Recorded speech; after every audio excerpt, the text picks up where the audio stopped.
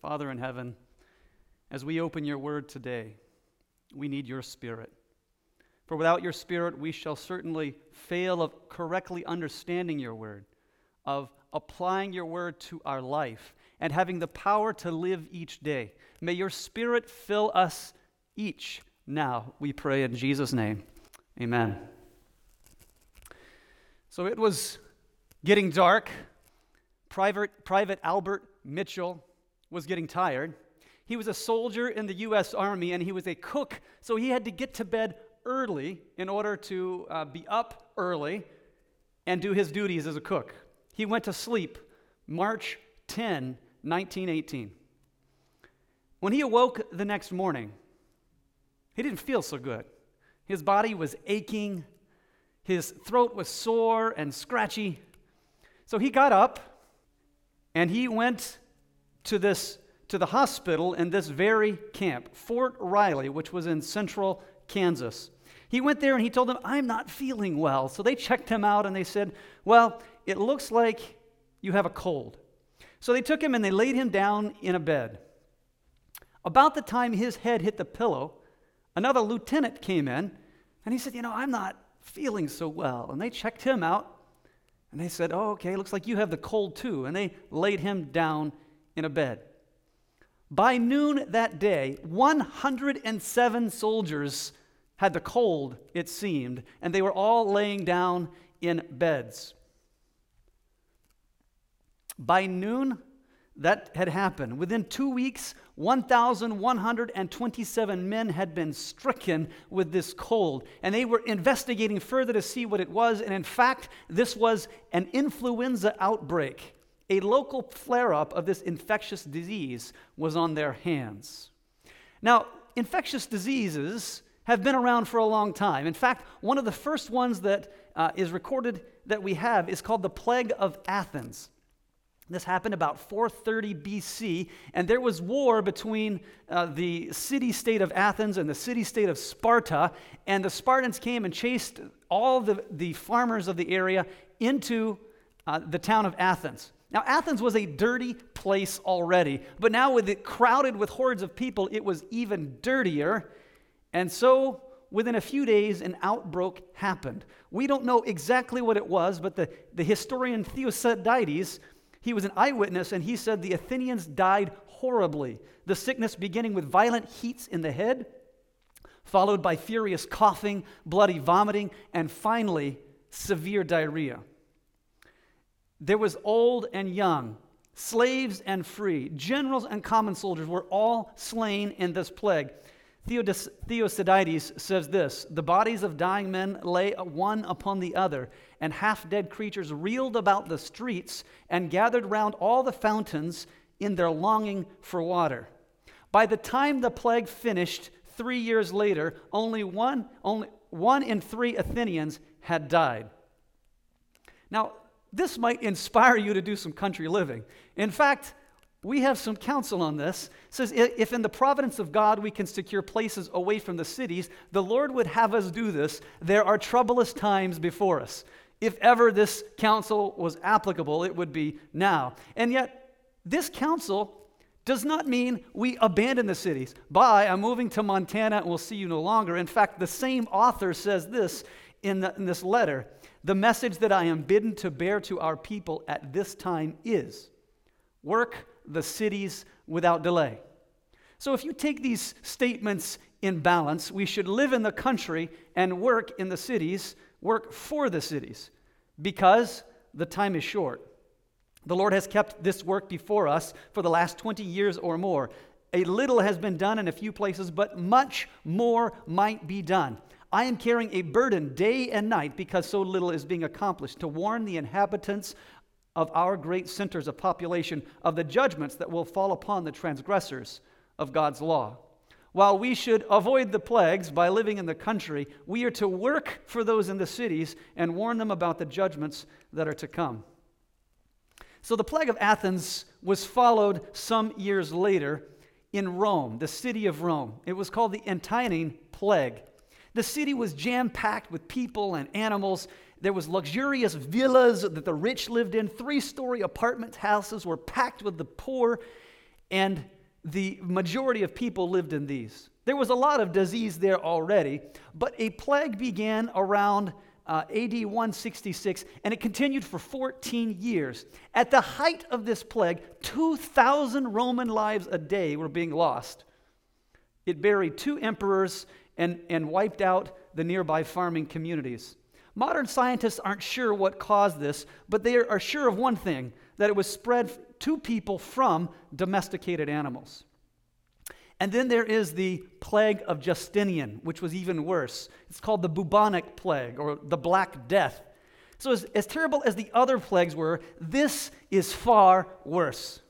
It was named after the Emperor Justinian, who ruled the eastern part of the Roman Empire, and it began in Constantinople, which is Istanbul, Turkey today. So this happened between AD 542 and 547, and it swept across Europe and Africa countries.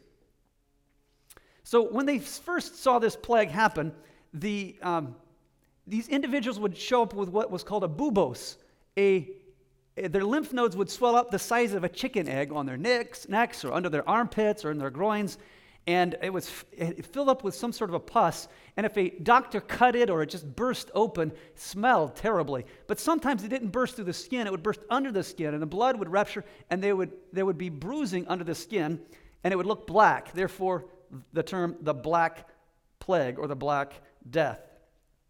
So how was the bubonic plague spread? Well, it started with filthiness and nastiness, and rats would come into these areas, and rats had this disease in them, the Yersinia pestis. It's a rod-shaped bacterium that lives in their guts, and also would float around, get into their blood. Fleas would get onto these rats when they would die from the plague, and they would be eating the blood from the rats, but when the rats died, their bodies turned cold. Fleas do not like cold weather, as some of you prefer warm weather. And so when it would get cold, the fleas would jump off of the dead rats, and they would find whatever was nearby. Often it was a human being, and then they would get onto the human being. And they would transfer this bacteria then to the human being, who would then get sick. It was a transmission process from the rat to the flea to the person. The historian Procopius, he claimed that 10,000 people died a day at the height of this plague. Grave diggers could not even keep up with this, so the Emperor Justinian tore off the roofs of towers around the city and just dumped bodies inside. The historian says the whole human race came near to being annihilated. It embraced the entire world and blighted the lives of all men. The epidemic finally ended, obviously, because it ran out of vulnerable victims. But the Black Death, or the plague, was not finished. 800 years later, it resurged with a vengeance in 1342. It began in China and spread eastward over the, westward, over the trade routes. Now, cities at that time were pest holes. They were filthy. Paris was also fairly filthy. In fact, the French word merde, it means excrement. They had streets with this word in it, merde. There's Merdelais and Merusan and Rue des Mesdons, which means the street of poo. Paris also had a street called Rue des Pipis, which means the street that you pee on. Royal palaces were no cleaner than this. They were absolutely filthy. The Louvre, which is a famous art museum with marble floors, did not have any toilet or outhouse there. So those that were visiting would simply go behind the grand staircase and relieve themselves there. To mask the odors and the stench, the wealthy would wear bags on their head with nice-smelling flowers and petals so that they wouldn't have to smell this. The king and everyone else had fleas on their bodies. Even some aristocratic ladies would hold small dogs. You've seen pictures of them holding small dogs. That was so the fleas would jump from them to the dog so that it would stay off of their bodies. Rats were scurrying everywhere. And the Black Death marched on. It killed 1/3 of Europe's 80 million inhabitants. 27 million people died. from the Black Plague. Then we have the Great Plague of London. This also was the Black Plague. This occurred in 1665. More than 7,000 Londoners died each week. In all, it claimed 100,000 lives from England's capital. Now, I'm going to show you a picture of a doctor and the outfit that they would wear during this time of the Black Plague. And these are the doctors that would go to the houses and care for the sick and the dying. I warn you, they look a little bit different. And notice in particular the face mask. Here it is.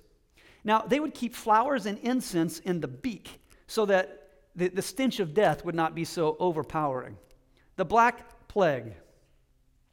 But then something else occurred. The Black Plague was dealing with a bacteria, but there was something else invading humans, coming inside of people, transforming them, that was even worse.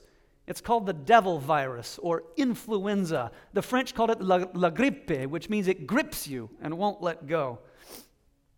Now, what's so dangerous about the flu, the influenza, is how it works. Now, there are viruses like polio that are stable. They don't change from one year to the next. If you get immunized against polio, 50 years later, that immunization still works. But it's different with the flu. The flu can change, and this is where it becomes dangerous. Now, here's an anatomy of a flu virus. You'll see it has these little spiky things coming out. There's the N spike and the H spike. These are used to attach a hold of a cell, and then they cut their way into a cell. And then when they get inside of the cell, they open up their contents. You'll see the RNA is inside of the cell. There's 8 of these, and they release. When they get inside of the cell and they release, there's an important thing that needs to happen in order for it to change. Let me show you with the next picture. In order for a flu virus to get into a person, it has to come from a bird. All flu viruses, all influenza, comes from birds.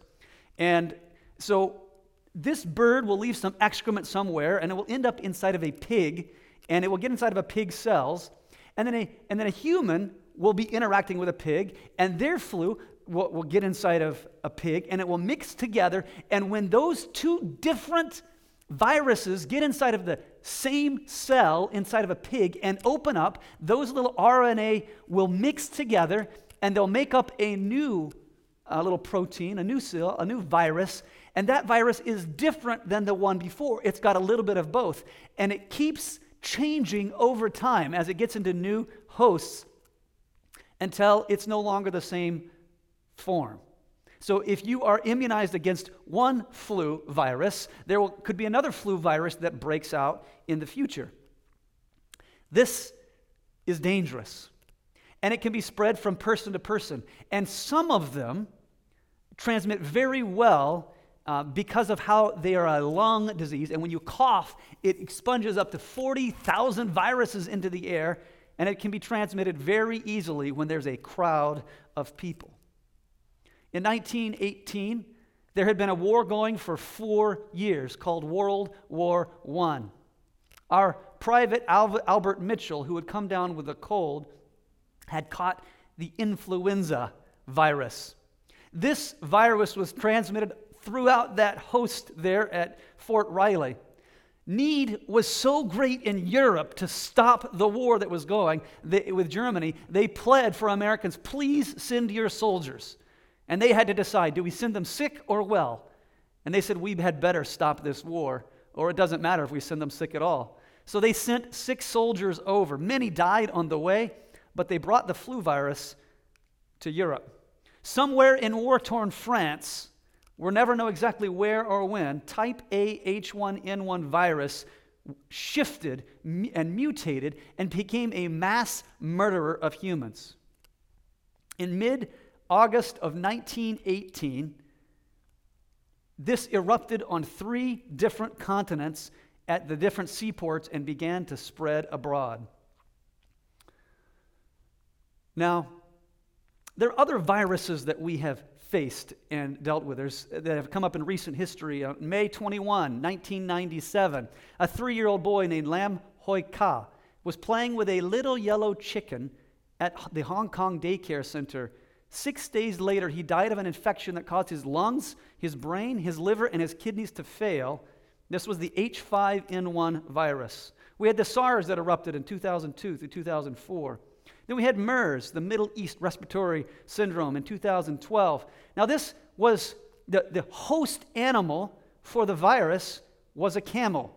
So somehow a goose was flying over the desert somewhere, and it let a little goose dropling down, and a camel was snuffling along and got it up into its nostrils, and it picked up this virus, and then one of the camel owners was nuzzling, or somehow his camel, and the camel sneezed and got some droplets in his nose, and this dangerous virus began to spread. Now where we are today, we have COVID-19. Now, COVID-19 came from a little different direction. There was a bat that was a host, and there's some that suspect that the pangolin was the mixing host, where the pangolin had the human flu and the bird flu mixed together. It's not 100% sure, but it seems like that's a possibility. And someone had a pangolin meal, and they got this little virus that has spread around the world. These little viruses are invisible. You can't see them. They're around somewhere, but they come inside of a human and they transform them and tear them apart. I want to talk about a different invisible agent, one that you cannot see, that comes inside of humans but does not destroy them but makes them better, one that comes inside of people and makes them whole and complete, one that changes them. Instead of tearing apart their lungs and hearts, it gives them a new heart and new lungs and new minds. I want to talk about the world's most powerful invisible agent today. Let's look at Revelation chapter 18 and verse 1. I hope you have your Bibles with you. We're going to go to a number of verses today as we study this topic. Revelation 18 and verse 1, the Bible says, "After this I saw another angel come down from heaven, having great power." Some translations say authority. "Having great power. And the earth was made bright with his glory." This is an end-time scene. At the very end of time, there will be this angel that is this messenger in heaven that has this incredible message, and he has great power. And he has great power that makes the earth bright with his glory. What is this message? What is this messenger? What is this power that we see here? Well, let's go back and look at a few other scriptures and see what they have to say about this topic. Let's go to Matthew chapter 28 and beginning in verse 18. Matthew 28 and verse 18. This is the Great Commission. Jesus is with his disciples. These are his last words as he's about to depart, and he tells them this, Matthew 28, verse 18. "And Jesus came and said to them, 'All power,'" not a little power, not some power, but all power. Now, we just read about an angel in Revelation at the end of time that has great power, but Jesus has even more than that. He has all power. All power in heaven and on earth has been given to me. Go therefore and make disciples of all nations, baptizing them in the name of the Father and of the Son and of the Holy Spirit, teaching them to observe all that I have commanded you. And behold, I am with you always, even to the end of the world." This angel that comes from heaven with great power must in some way be connected with what Jesus is saying here. This angel in Revelation must be giving the message and doing the work that Jesus would have them to do, because it's connected with all power. Let's go to Luke chapter 24 and verse 49. This is right at the end here. This is some other counsel that Jesus has given his disciples. Luke 24 and verse 49. Jesus says, "And behold, I am sending the promise of my Father upon you." Jesus is about to leave, and he's told them about a promise of the Father that he is going to send them, the promise of the Father. "But stay in the city." Where were they? They were in Jerusalem. "But stay in the city, Jerusalem, until you are clothed with power from on high." So Jesus is reminding them of a promise from his Father, and they would receive power that would clothe them from on high. What is this promise?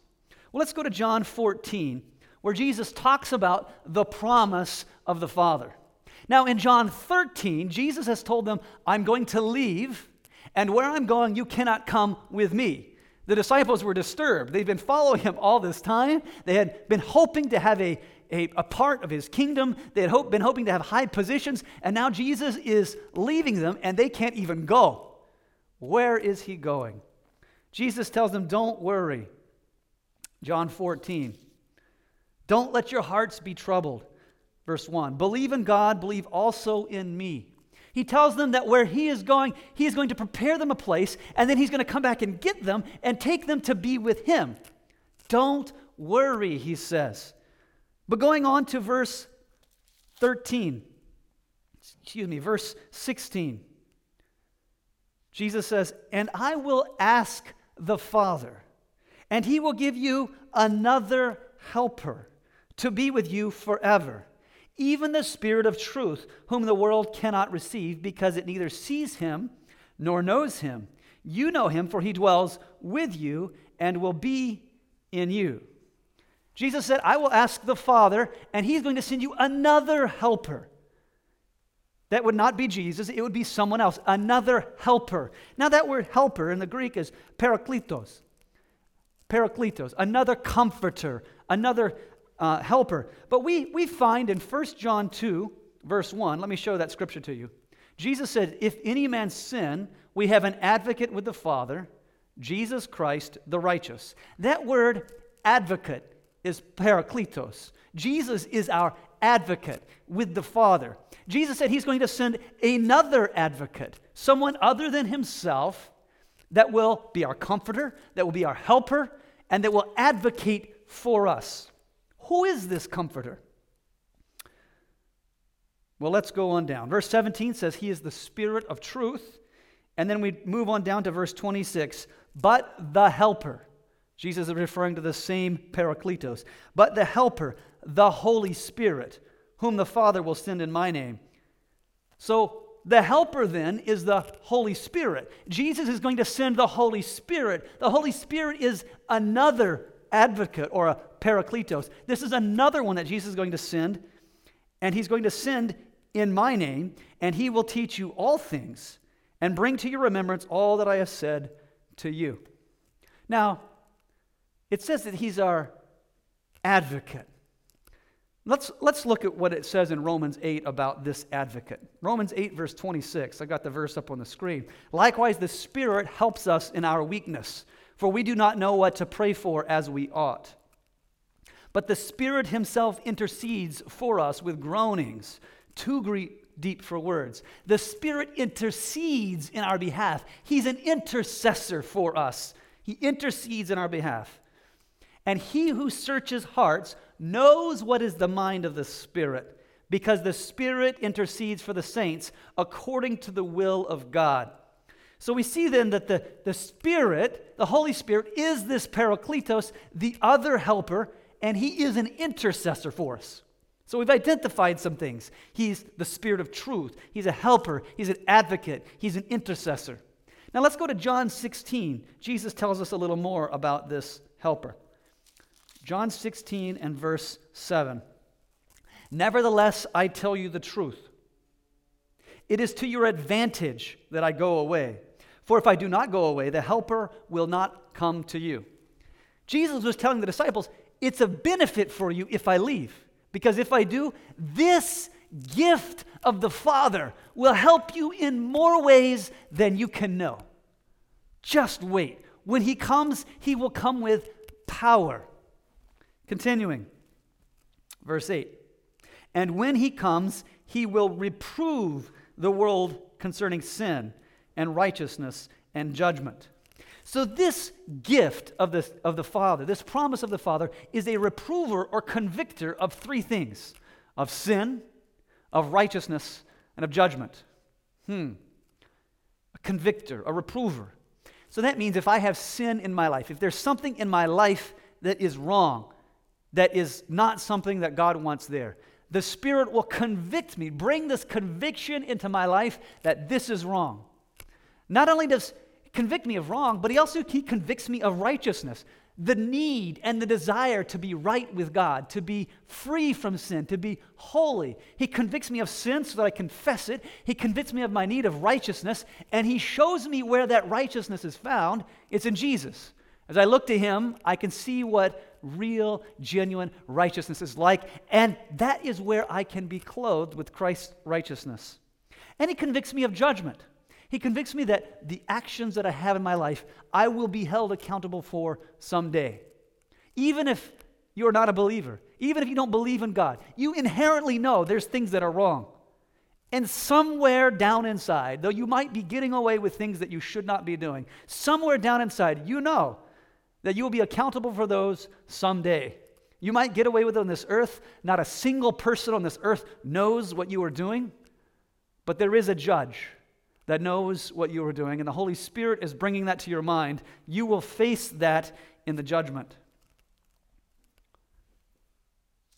The judge. Let's look at verse 13. When the Spirit of truth comes, he will guide you into all truth. So the Spirit of truth, the Holy Spirit, the Comforter, the Intercessor, the Reprover, the Convictor, the Holy Spirit is also going to guide us. As I come to the Bible and I'm trying to understand God's will for my life, I can trust that the Holy Spirit is going to guide me. As I surrender my plans, my desires, my dreams, my hopes, my futures, my fears to God, it's, Lord, I don't know what to do next. The Holy Spirit will guide you. He is your guide, and he will guide you into all truth. Now, this is a beautiful promise. As we are trying to understand truth, because Jesus said truth will set us free, we can trust beyond a shadow of a doubt that as we surrender our opinions, our desires, and our sins to God, he will lead us to know what is truth, that we might be free. He will guide you into all truth. The Spirit is a guide. He's also an administrator. In Acts chapter 13, we are told that the Holy Spirit desired to send Paul and Barnabas away as missionaries. And so the leaders brought them together, and they prayed for them, they laid their hands on them, and they sent them away. And in Acts 13, verse 4, the Bible says, the Spirit sent them to Cyprus. The Spirit sent them. The Spirit is the administrator of missions. He's a guide, and he's also an administrator. Let's continue reading. For he will not speak on his own authority, but whatever he hears, he will speak, and he will declare to you the things that are to come. He will glorify me, and he will take what is mine and declare it to you. So when the Spirit is moving on someone's heart, it's going to cause them to look to Jesus. The Holy Spirit is going to glorify God. If the Holy Spirit comes with power, there will be glory that will be seen. And what glory is it? It's the glory of Jesus. He will glorify me. He will take what is mine and declare it to you. All that the Father has is mine. Therefore said I that he will take what is mine and declare it to you. Now, I want to share with you something that we've just looked at in this passage, and I'm going to put it up on the screen. And it's not at first blatantly obvious, but it will be in just a moment. Now, here is 5 different verses. Verse 7, 8, 13, 14. 4 different verses. Now, I'm going to dim some of those, and you'll notice the personal pronoun him, he, his comes to light. How many times? In these 4 verses, it's mentioned 12 times. Clearly, the Holy Spirit is not just some power. Clearly, the Holy Spirit is a person. Jesus refers to him that way. And if Jesus refers to the Holy Spirit as a person, I think that we're all safe to do so. Now, let's do a quick review of what we've looked over about the Holy Spirit. We see in John 14, verse 16, that he's our helper, he's our comforter, he's the advocate, he's an intercessor. He is, the helper is the Holy Spirit. He's a teacher. He will come when Jesus leaves. He's a reprover. He's the Spirit of truth. He's a guide. He glorifies Jesus. He's our intercessor, and he is the administrator of missions. What a promise! Jesus said, this is the promise of the Father that you're going to have, and when I leave, this is what you get. But it's more than that. I want to look at a few other passages that talk about the Holy Spirit. Ephesians 4, verse 30 talks about the Spirit relates to us, and he can even be grieved. He has emotions. 1 Peter 1:21 says that the Spirit inspired the authors of the Bible. 1 Corinthians 12, 4 through 7, he's a gift giver. And I'm not talking about Christmas gifts. I'm talking about gifts that enable people to carry out the work of the church. The Spirit inspires individuals to do certain actions. And he talks about these gifts. There's gifts of teaching. There's gifts of help. There's gifts of administration. There's gifts of evangelism. There's gifts of prophecy. There's all these different gifts that the church is given to help it carry out God's work on this earth. He's a gift giver. 2 Corinthians 13, verse 14, the Spirit fellowships with us. It's not just some power that's in the room like air. There is a fellowship that happens with the Holy Spirit. Genesis 1, verse 2 tells us that the Spirit was present at creation, and he was a co-creator in the work of creating this earth. Matthew 3 and verse 16 says, the Spirit of God descended like a dove, and coming to rest on Jesus, and behold, a voice from heaven said, this is my beloved Son, with whom I'm well pleased. The Spirit was not only present at creation, but the Spirit was present at Jesus' baptism, and he came down in bodily form like a dove. Now, you should notice something about this scene. There's Jesus, who was just baptized. There's the Holy Spirit in dove form, and there is a voice from heaven, which is the Father, saying, this is my beloved Son. We have seen here in this picture the three persons of the Godhead. We have the Spirit, we have the Son, and we have the Father, all pictured clearly at this scene. There are those that say the Spirit is not a part of the Godhead, and that it's just simply the presence of the Father. This can't be. They're each clearly identified in this scene. In fact, Jesus is led by the Spirit. Matthew 4, verse 4 tells us that Jesus was led by the Spirit into the wilderness. We're told in Acts 5, verse 3, that it is possible for us, just like we lie to God, we can lie to the Holy Spirit, and that has disastrous consequences.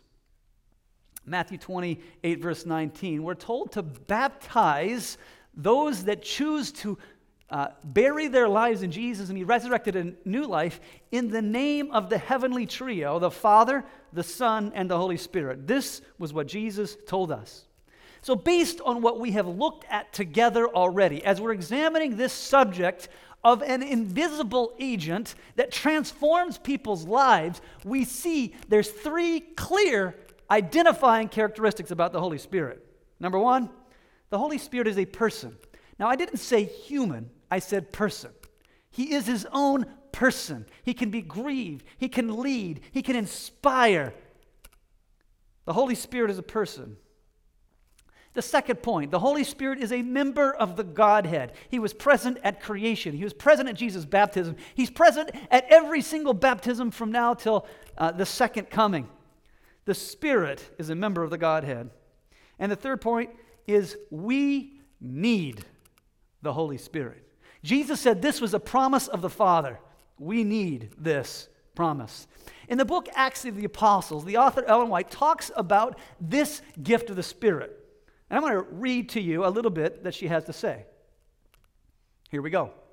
The lapse of time has wrought no change in Christ's parting promise to send the Holy Spirit as his representative. It is not because of any restriction on the part of God that the riches of his grace do not flow earthward to men.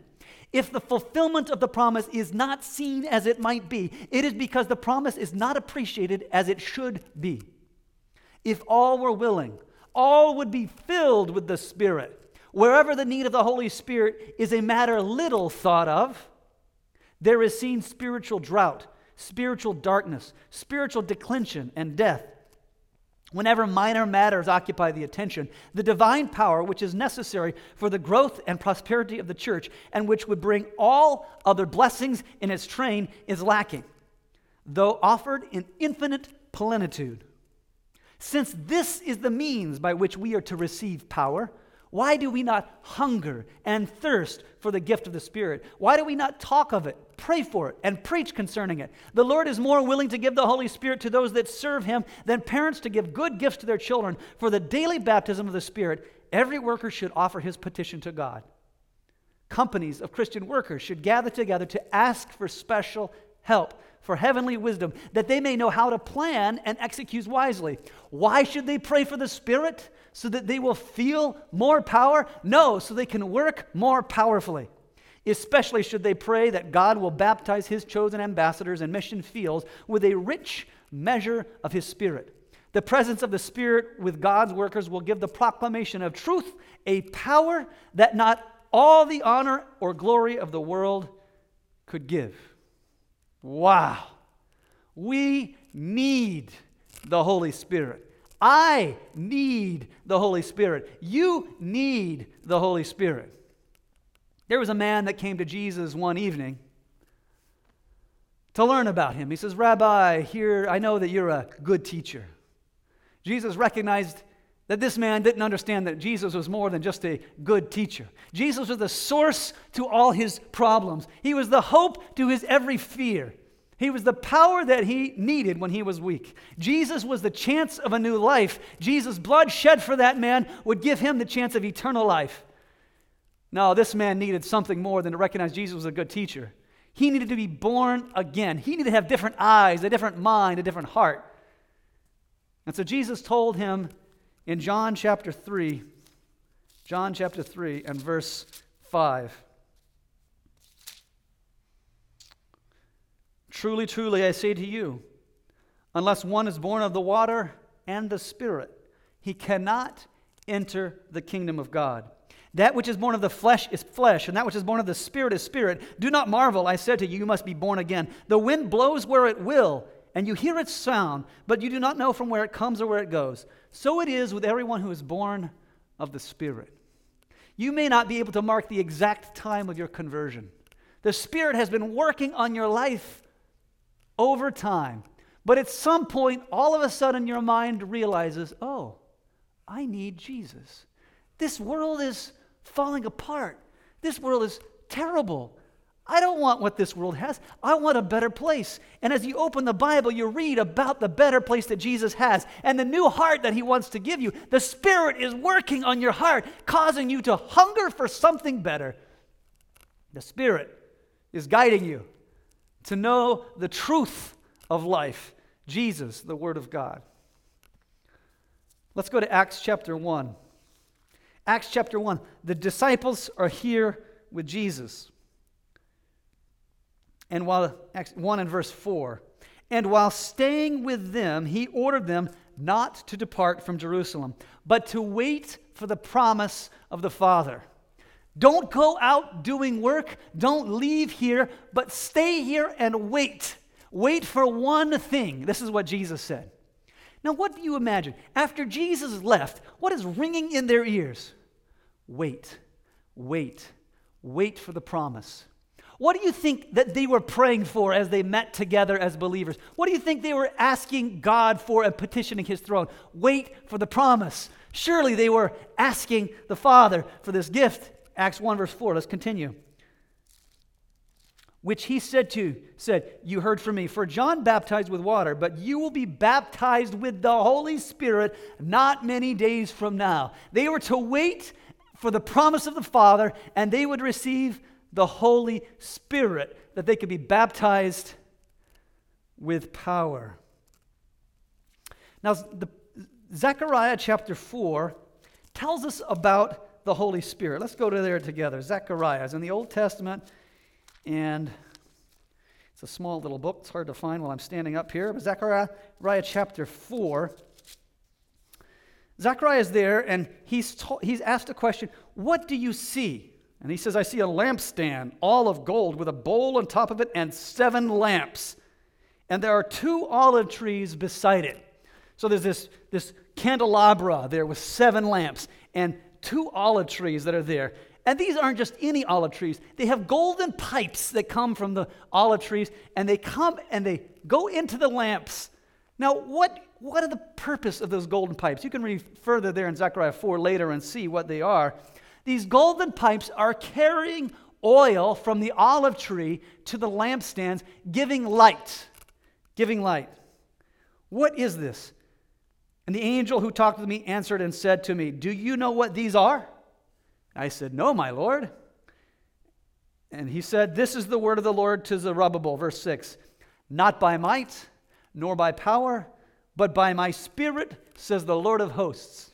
In this Old Testament metaphor, the candlestick, God's church, was only able to give light when it was filled with oil representing the Holy Spirit from the two olive trees that are witnesses. This is another study, but that's the Old and the New Testament. The Word of God is brought to our hearts by the Holy Spirit that causes us to change, and we become a light, not of ourselves, but by the oil of the Holy Spirit. No wonder Jesus told them to wait for the promise of the Father. The disciples could not do the work they were given to do until they had received this gift from God, the oil of the Holy Spirit. Now it's critical, absolutely critical, for those at the end of time to understand the work, function, and purpose of the Holy Spirit. Those at the end of time have a special job to do in helping to prepare a people to be ready for Jesus' soon coming. They are to give a message that's to go around the world. In fact, the world is to be lightened with the glory of God. They need to understand the work of the Holy Spirit. In Matthew 25, Jesus gives an end-time message to his church. He talks about there is a wedding that is going to happen. And at this wedding, there's going to be some bridesmaids. There's going to be 10 of them, to be exact. There's going to be 5 wise and 5 foolish. The 5 wise and the 5 foolish all fall asleep because there's this time of waiting. But at midnight, at the earth's darkest hour, at the time when the brightness of God's glory needs to shine, they are all asleep. But a cry goes out, behold, the bridegroom comes, go you out to meet him. They wake up. Whoa, what was that I heard? The bridegroom is coming. Let's get ready. And they pick up their lamps to notice that they are all out. The 5 wise virgins pull out their extra oil representing the Holy Spirit. Their lives had been empowered by the Holy Spirit. They had waited until their lives had been filled with the Holy Spirit. Each day the Spirit guided them and led them in their life, and they were filled with the Holy Spirit. And as they came to the end of time, they put this into their lamps, and the light shone. But the foolish said, hey, wait a minute. We don't have that experience. We did not take time to prepare. We heard about the truth. We loved the truth, but we did not live it out in our life. We did not experience this power of the Holy Spirit in our life. We weren't walking with Him daily, guided by Him, working to share His truth to the world. Our light is out. Please share us some oil. But it's not possible for you to take from someone else's experience to make your own. You have to have your own experience with the Holy Spirit. And it's too late. Jesus gives us that warning in advance so that we can be ready at the end of time. I'd like to go with you to the Old Testament. We're going to go to 1 Samuel and look at the experience of King Saul. 1 Samuel chapter 10. King Saul had been king for but a short, or he had not been king yet. He had gone to look for some donkeys of his. The children of Israel had wanted a king, and so he had gone out to look for some donkeys. 1 Samuel 10 and verse 1. Now Saul showed up at the prophet Samuel's house looking for the donkeys. And so this is what happens. Then Samuel took a flask of oil. Oil. Now we already know oil represents the Holy Spirit, causing a light to shine, causing a transforming of the human. He took a flask of oil. What is Samuel going to do with this? He took the oil and he poured it on the head of Saul. And then he kissed him and said, has not the Lord anointed you to be prince over the people of Israel? He anointed him. And then he told him a few things that were going to happen after that. Symbolically, the prophet of God, had anointed, had poured the Holy Spirit onto Saul. He was, in a sense, asking God, God, please fill this man for the work that you have for him to do. And so, we go on down to verse 9. When Saul turned his back to leave Samuel, God gave him another heart. Another heart. When he turned, now that he was filled with the Spirit of God, God gave him another heart. When the Holy Spirit comes into a man or a woman, he changes the heart. This is the message of Jesus to Nicodemus in John chapter 3, that a man must be born again. Saul was born again by the Spirit of God. Continuing, and all these things came to pass that day.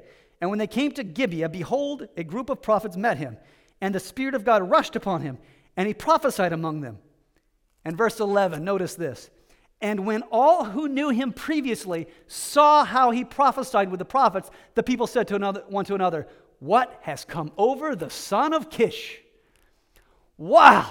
When the Spirit comes into a person, it changes them. It gives them a new heart, and people say, what? Who is this? He used to be rude and unkind and mean and vulgar and messy and lazy, and wow, this is a different person. The message and word and work of God can come forth.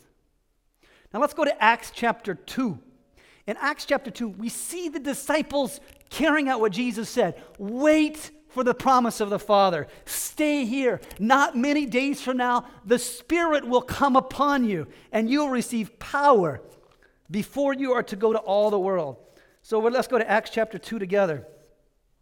Here they are. Now, we're told in Acts of the Apostles, page 35, as the disciples waited for the fulfillment of the promise, they humbled their hearts in true repentance and confessed their unbelief. The disciples prayed with intense earnestness for a fitness to meet man, and in their daily intercourse to speak words that would lead sinners to Christ. Putting away all differences and all desire for supremacy, they came close together in Christian fellowship. It says here that they prayed with intense earnestness for a fitness to meet man. They confessed their unbelief. This is the work that they were doing. As they were gathered here in Acts chapter 2, waiting for the promise, they were confessing to one another, I'm sorry, brother. I'm sorry, sister. Forgive me for what I did. They were confessing their unbelief. Lord, you know our hearts, how we want to believe you, but yet we don't believe you. Help our unbelief. They were confessing their unbelief. They were praying for power to witness for Him, asking for the Spirit to carry out the work in their life. This is what they were doing. In Luke 11 and verse 13, Jesus told the disciples this, if you, then being evil, know how to give good gifts to your children, how much more shall your heavenly Father give the Holy Spirit to them that ask Him? Wow. I imagine then that the disciples thought about that, and they were asking the Father for the Holy Spirit because they knew that He wants to give it to them. We're told in the book Evangelism, page 701, the descent of the Holy Spirit upon the church is looked forward to as in the future. But it is the privilege of the church to have it now. Seek for it, pray for it, believe for it. We must have it, and heaven is waiting to bestow it. It's not some future event. It's now if we ask for it. The Review and Herald, May 5, 1896. The measure of the Holy Spirit we receive will be proportioned to the measure of our desire and the faith exercised for it, and the use we shall make of it, and the light and the knowledge that has been given to us. So God will give us as much Spirit as we desire, as we have faith for, and as we're going to live up to the light He has given us. It's up to us. The disciples there, waiting, praying, confessing, earnestly seeking God. Verse 2, and suddenly there came from heaven a sound like a mighty rushing wind, and it filled the entire house where they were sitting, and divided tongues of fire appeared to them and rested on each one of them, and they were filled with the Holy Spirit and began to speak in other languages as the Spirit gave them utterance. The Spirit came upon them for a purpose. They had been given a new heart, and now they were told to begin a new work. And they began this speaking in another language. Verse 16.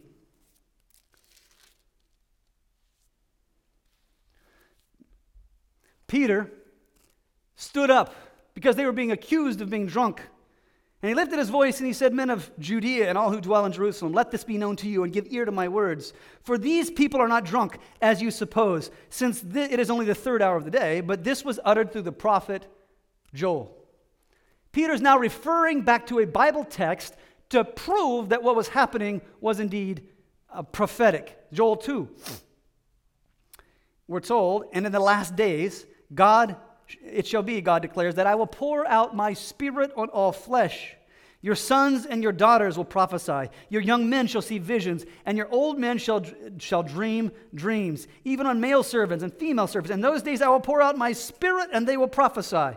And I will show wonders in the heavens above, and signs in the earth below, blood and fire and vapor and smoke. The sun shall be turned to darkness, the moon to blood, before the day of the Lord comes with great and magnificent day. And it shall come to pass that everyone who calls upon the name of the Lord shall be saved. Peter is quoting from Joel 2, verse 12 and through 13. I want to go to Joel with you now. I was incorrect. He was quoting from Joel 2, verse 28. I want to go with you to verse 12 and 13. That's where I want to go with you now. Yet even now, this is Joel 2, verse 12. Yet even now, declares the Lord, return to me with all your heart, with fasting and weeping and mourning. Rend your heart and not your garments. Before the Spirit is poured out later in Joel, this is the first work.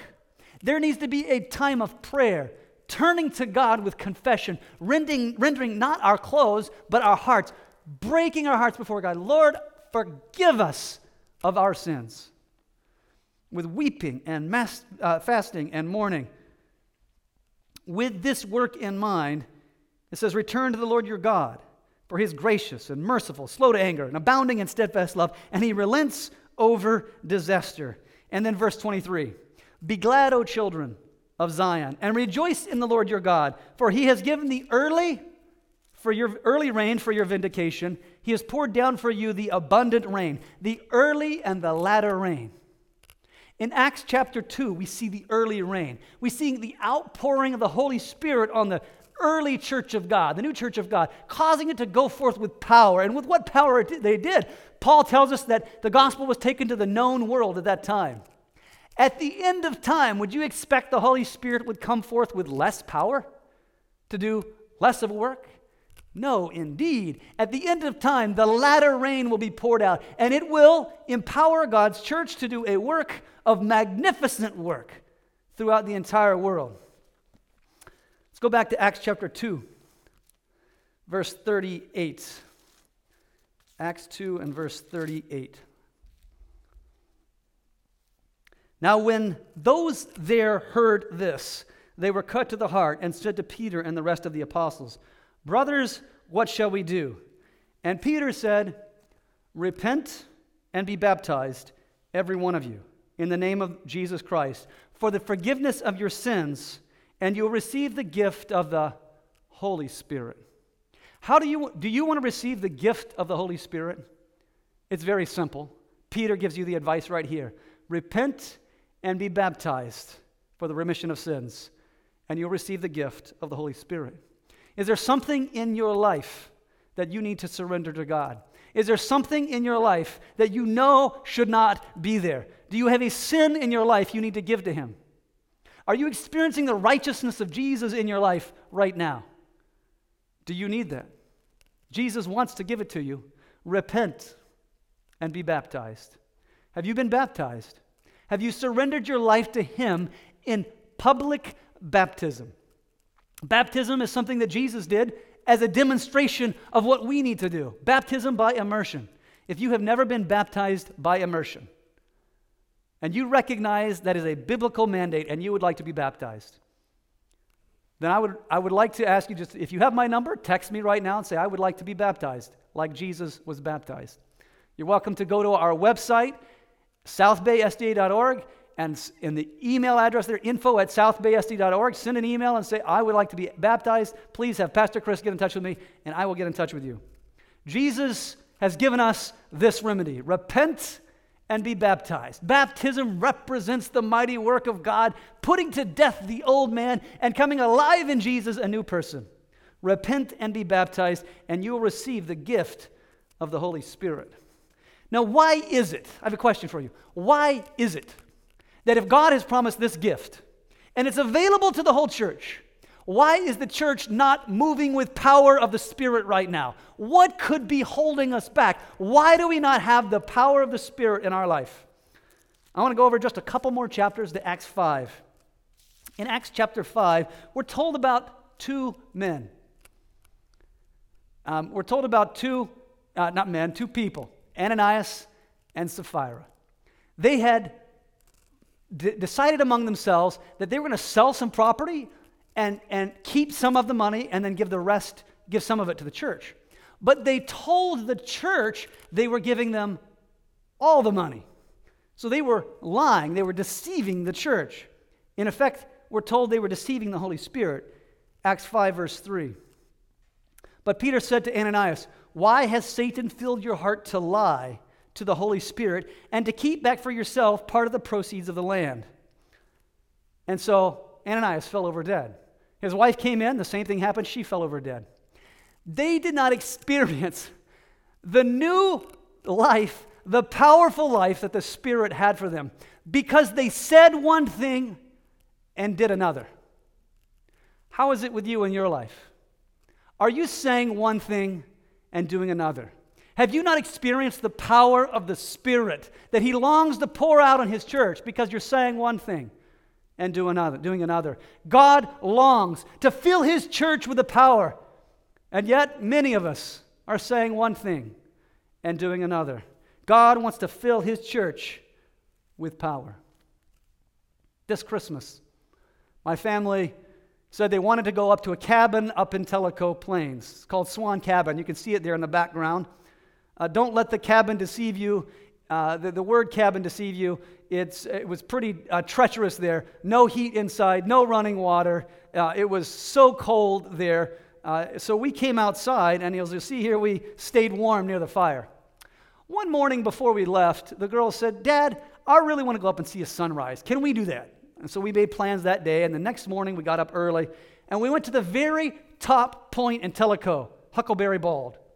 And from there we sat down, and we waited.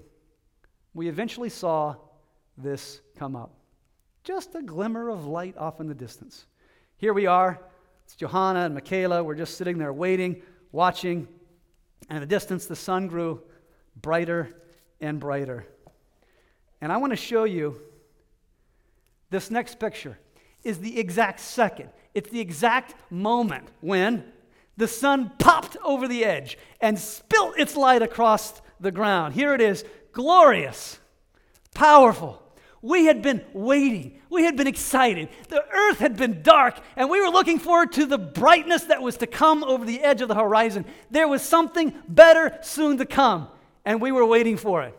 Revelation 18, verse 1 tells us that the earth is dark. It says, after this I saw another angel coming down from heaven, having great power, and the earth was made bright with its glory. The glory of Jesus, the Holy Spirit empowering His church to give the glory of Jesus to a darkened world. And then a great cry goes out, calling God's people everywhere to surrender their lives to Him. We're told in Review and Herald, February 25, 1890, when the churches become living, working churches, the Holy Spirit will be given an answer to their sincere request. Then the windows of heaven will be open for the showers of the latter rain. So when they become working, then the windows will be open for the latter rain. We're told in Christian Service, page 253, the great outpouring of the Spirit of God, which lightens the whole earth with His glory, will not come until we have an enlightened people that know by experience what it means to be laborers together with God. When we have an entire, wholehearted consecration to the service of Christ, God will recognize that fact by an outpouring of His Spirit without measure. But this will not be while the largest portion of the church are not laborers together with God. We need the Holy Spirit. I need the Holy Spirit. You need the Holy Spirit. Many are dying, thousands and millions. There are pandemics sweeping the globe. The world is soon to fall apart. God is longing for a revelation of the character of Jesus to a dark and dying world. He's asking you and me to be a part of that. Are you willing? Is there something in your life that you need to surrender to Him? Are you saying one thing but doing another? Have you not surrendered your life to Jesus in public baptism? Jesus is interceding for you. Will you as a church intercede for others? Is there anything holding you back from drawing close together with your Christian and brothers and sisters in unity? I would urge you right now to surrender your life completely, wholly, fully to Him.